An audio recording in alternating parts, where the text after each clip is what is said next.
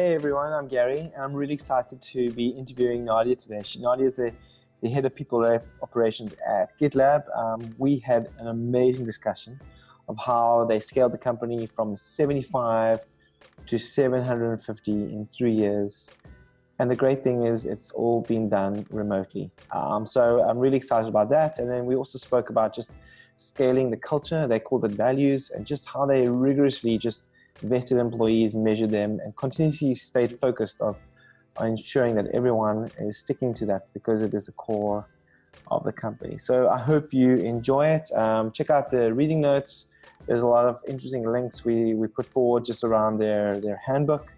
And if you've got any questions, feel free to comment in the relevant podcast player you're in, and we're going to get back to you with any questions. Thanks a lot. Hope you enjoy it. Cheers. And action. Awesome. Great to have you on the show, Nadia. We're really excited to find out more about GitLab and just yourself and how just your stories of scaling this amazing company to just roughly 800 people now. Is that right? Hey, Gary. Yes, I actually checked this morning in our HRIS to get an exact number.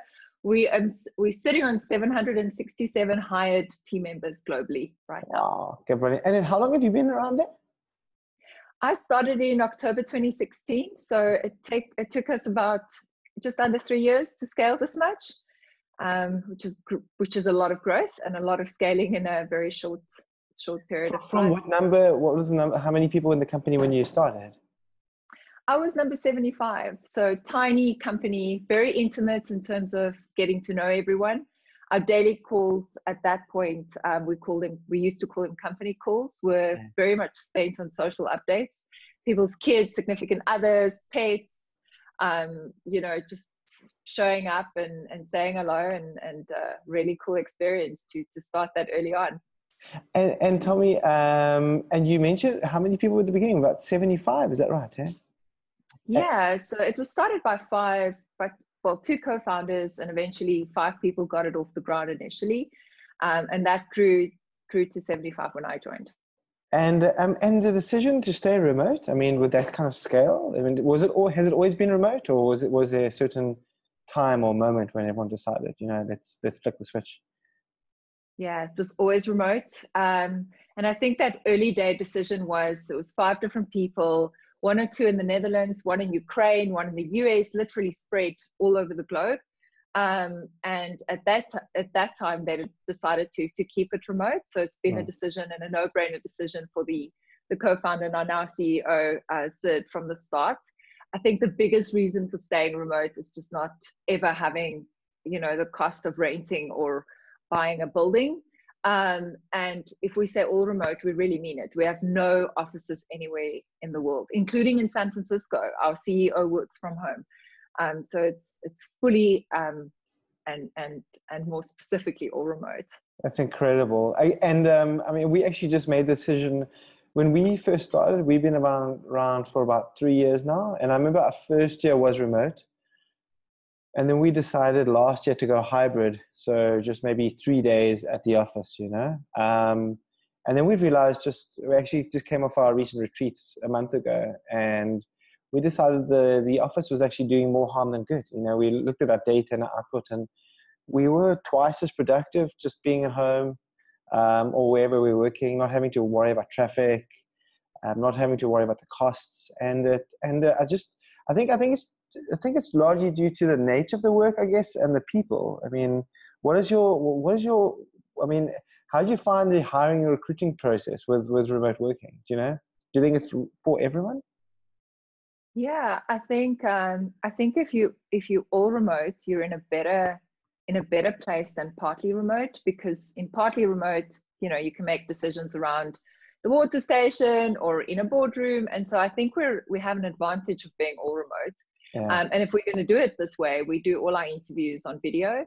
If someone's really struggling with video, or their camera doesn't work on their computer or laptop, we ask them in one of the interviews if they can make that work, borrow, and if they join, we'd happily supply the necessary equipment that they need.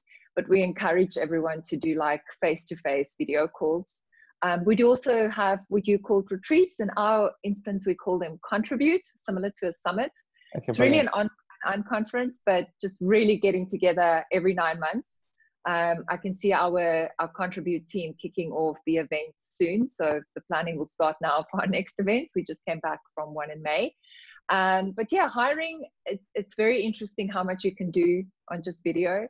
Exactly. Especially, yeah, we're very focused on values during our interviewing and hiring. So I think that's helped the company a lot to scale this quickly and stick to values and stick to all remote. That's incredible. And tell me, what have you learned through the process about just obviously the distributed teams and rolling that out?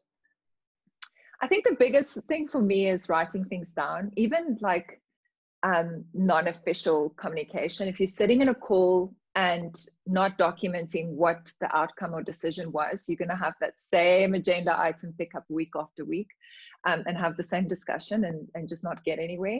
So I think just documenting your more casual conversations in calls. I'm not talking about coffee chats. I'm talking about meetings and having like 4 or 5 people giving input on a particular topic.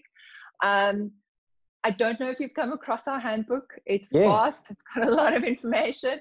It's been so helpful in just figuring out a process, figuring out what someone else has, been up to and what they're doing, and how that can benefit our team, for instance, here in people operations. So something small, for instance, if you're a newcomer to our team in people ops at GitLab, you can very quickly get up to speed by just reading.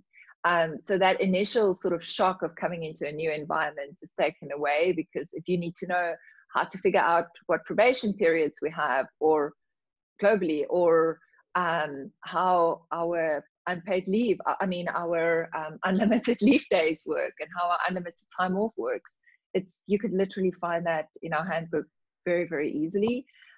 So yeah, I think that's been game changing to me. And I think plugging GitLab into my life. So if you're working for any remote company, I think it's so important to not try and take your life and adapt to the company you're working for, but doing it the other way around, and making sure that your hobbies and interests and things just continue outside of work, and that it doesn't just become a work environment. So I think differentiating, like even things like work hours, I intentionally set work hours now, and we encourage everyone globally to do that. And that stops individuals that maybe forgot what time zone you're in by scheduling something at your 8 p.m. and saying no to those meetings are encouraged, and it's working out really well. Yeah, I understand especially from the time zone point of view, like when do you switch off when you want to catch up with people in New York time, so it's quite challenging. And then tell me, and then just scaling the culture. Has there been any learnings of that? Just how do you actually measure and scale the culture? I think it's important to keep using value steering interviews. And when you see there's misalignment to a particular value at GitLab, that you call it out early on. Our hardest value by far is iteration. And we don't call it company culture like other companies. We intentionally use values in our environment instead of culture.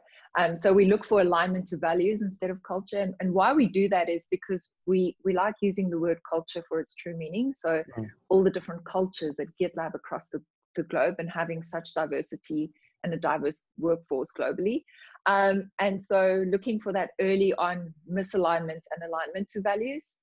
Iteration is by far the hardest one to get used to in this environment, especially if you're an engineer, not used to shipping features fast and working in a different area at GitLab.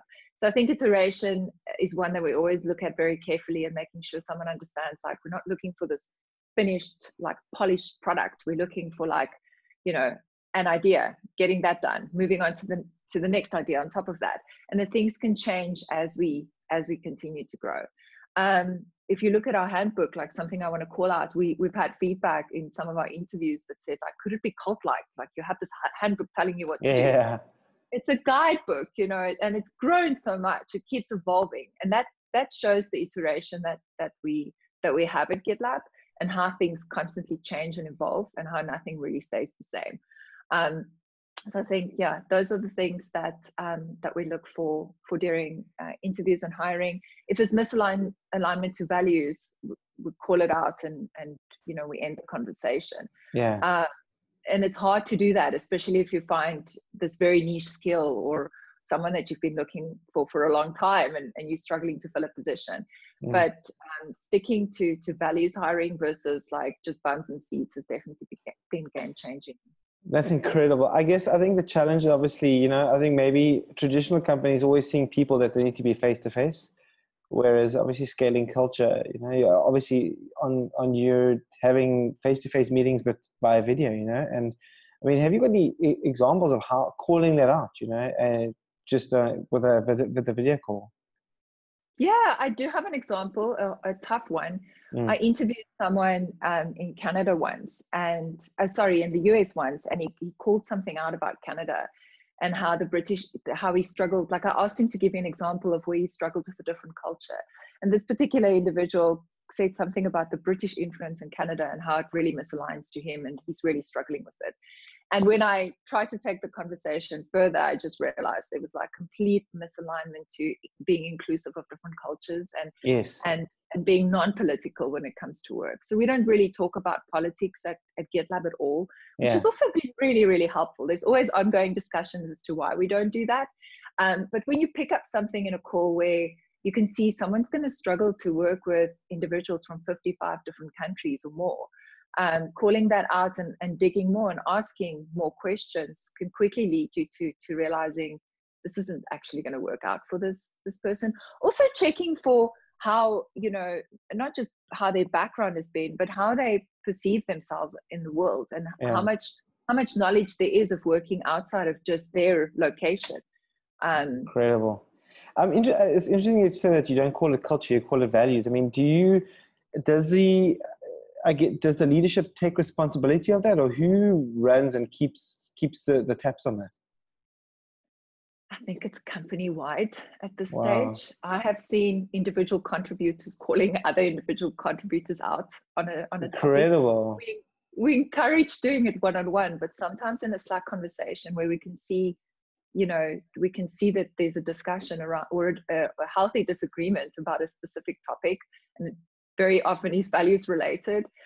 We encourage that one-on-one call out. So if you want to give feedback, we always encourage it one-on-one, and especially if it's misalignment to the values. But leadership definitely carries it for their team. So we have a very lean structure in terms of management. So for every 10 individual contributors, we have a manager. That's a lean team, which also means you can have very regular one-on-ones and keep a tab on values alignment or misalignment, and call it out early on, and not let it sort of carry on and become something bigger. So it's very bottom up, I guess. It's not top down. Yeah, very bottom up. That's amazing. I mean, wow. I mean, just to like wrap up a bit, I know we've gone over 15 minutes, 20 minutes, but how do you spend your day on average? So I am an avid sportswoman. I absolutely love being outside. So when I drop the kids off at school, regardless of what time that could be at 8, when I'm done with dropping them, I would probably get outside mountain biking or running or get in the gym. I pick my kids up from school myself. So after usually a really nice and busy, productive morning, I would pick them up myself as well. That's just also a lifestyle, working remotely and being able to do that, or watching a quick game of tennis or golf or whatever the kids are up to. My mornings are usually spent in merge requests. We dog food a lot, so using our own product. Sometimes interviewing for our team if we have a need to scale our specific team. I don't do as much interviewing anymore, but just working on various projects. My current key thing is onboarding. So my team runs onboarding and offboarding at GitLab. So we want to take it to the next level. So not just train stopping and just maintaining, to more creating an experience. So I'm working a lot on that, and some interesting things around international expansion. And I usually try and end my day at around 5. If I end it the latest at 6, I think that's still okay. But because I set working hours, I think it's worked out really well. It's incredible. It's hard to keep that balance, I guess, with the remote and with kids. I've also got a similar challenge. They get home and there's this balance between, spending time with them and catch up with their work. And I find the more you block off your day, the more focused you are on spending time on work, but then also spending time on them. If you've got your feet in both, you're never doing things properly. So it's always it's a bit of a balancing act. And any favorite reading material that you're reading lately?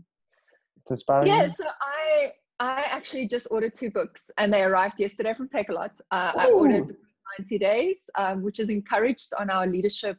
We have Say it again. Sorry, I interrupted. It's called The First 90 Days by Michael Watkins. Have you got it there? Sure.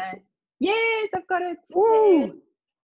Really excited about this one. It was, I asked our leadership team, what would they encourage right now? I've just moved into a management position 2 months ago at GitLab. I was an individual contributor for a while. Yeah. And then the next one is Crucial Conversations. So really excited to get started on both. And then we have, as I mentioned, we have an entire sort of guide as to what's next, what other books do they encourage us to read, and what else is coming up new that we should keep our eye on. Brilliant.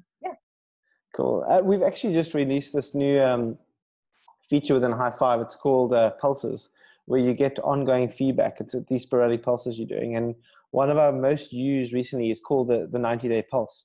So it literally sends out a pulse when someone's worked at the company for 90 days. And everyone can give feedback to the person, that person give feedback.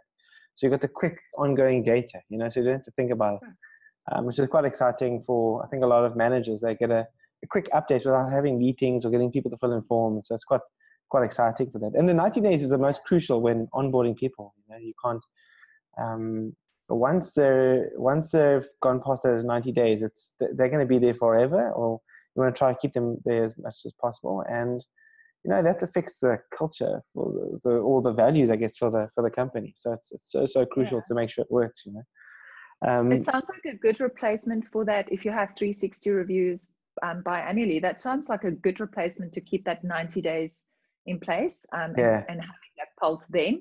Because by the time the next 360 review comes, maybe that early information that's necessary or early feedback has been sort of forgotten or missed already. Exactly. Yeah. And we've seen as well, with the future of work, the average person, they're looking at their phone 150 times a day, and they're so caught up with everything on an ongoing basis.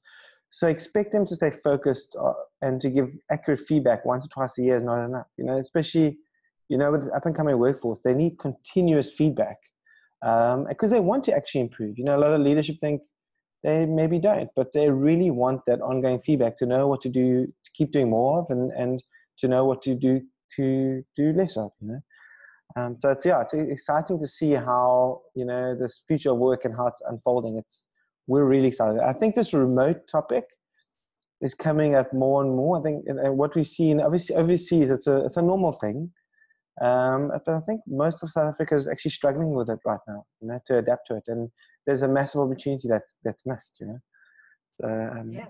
People are still surprised, when they hear I work all remotely. Yeah, exactly. So, we're in Cape Town today, and we've got probably the storm of the century this week. And my heart goes out to everyone sitting in traffic. It must be terrible. Exactly. But anyway, and your favorite productivity software that you use every day? We dog food a lot, so I love using our own products. So it's also quite empowering to create merge requests and using Git and make changes yourself and not having an engineer to make them for you. I've learned so much about creating tables and Markdown and things that I thought would be really difficult, and getting used to that has been incredible. So stop there. Wait, you said my understanding you're the manager and people operations. Is that right? Yeah. That's correct. But you get into code.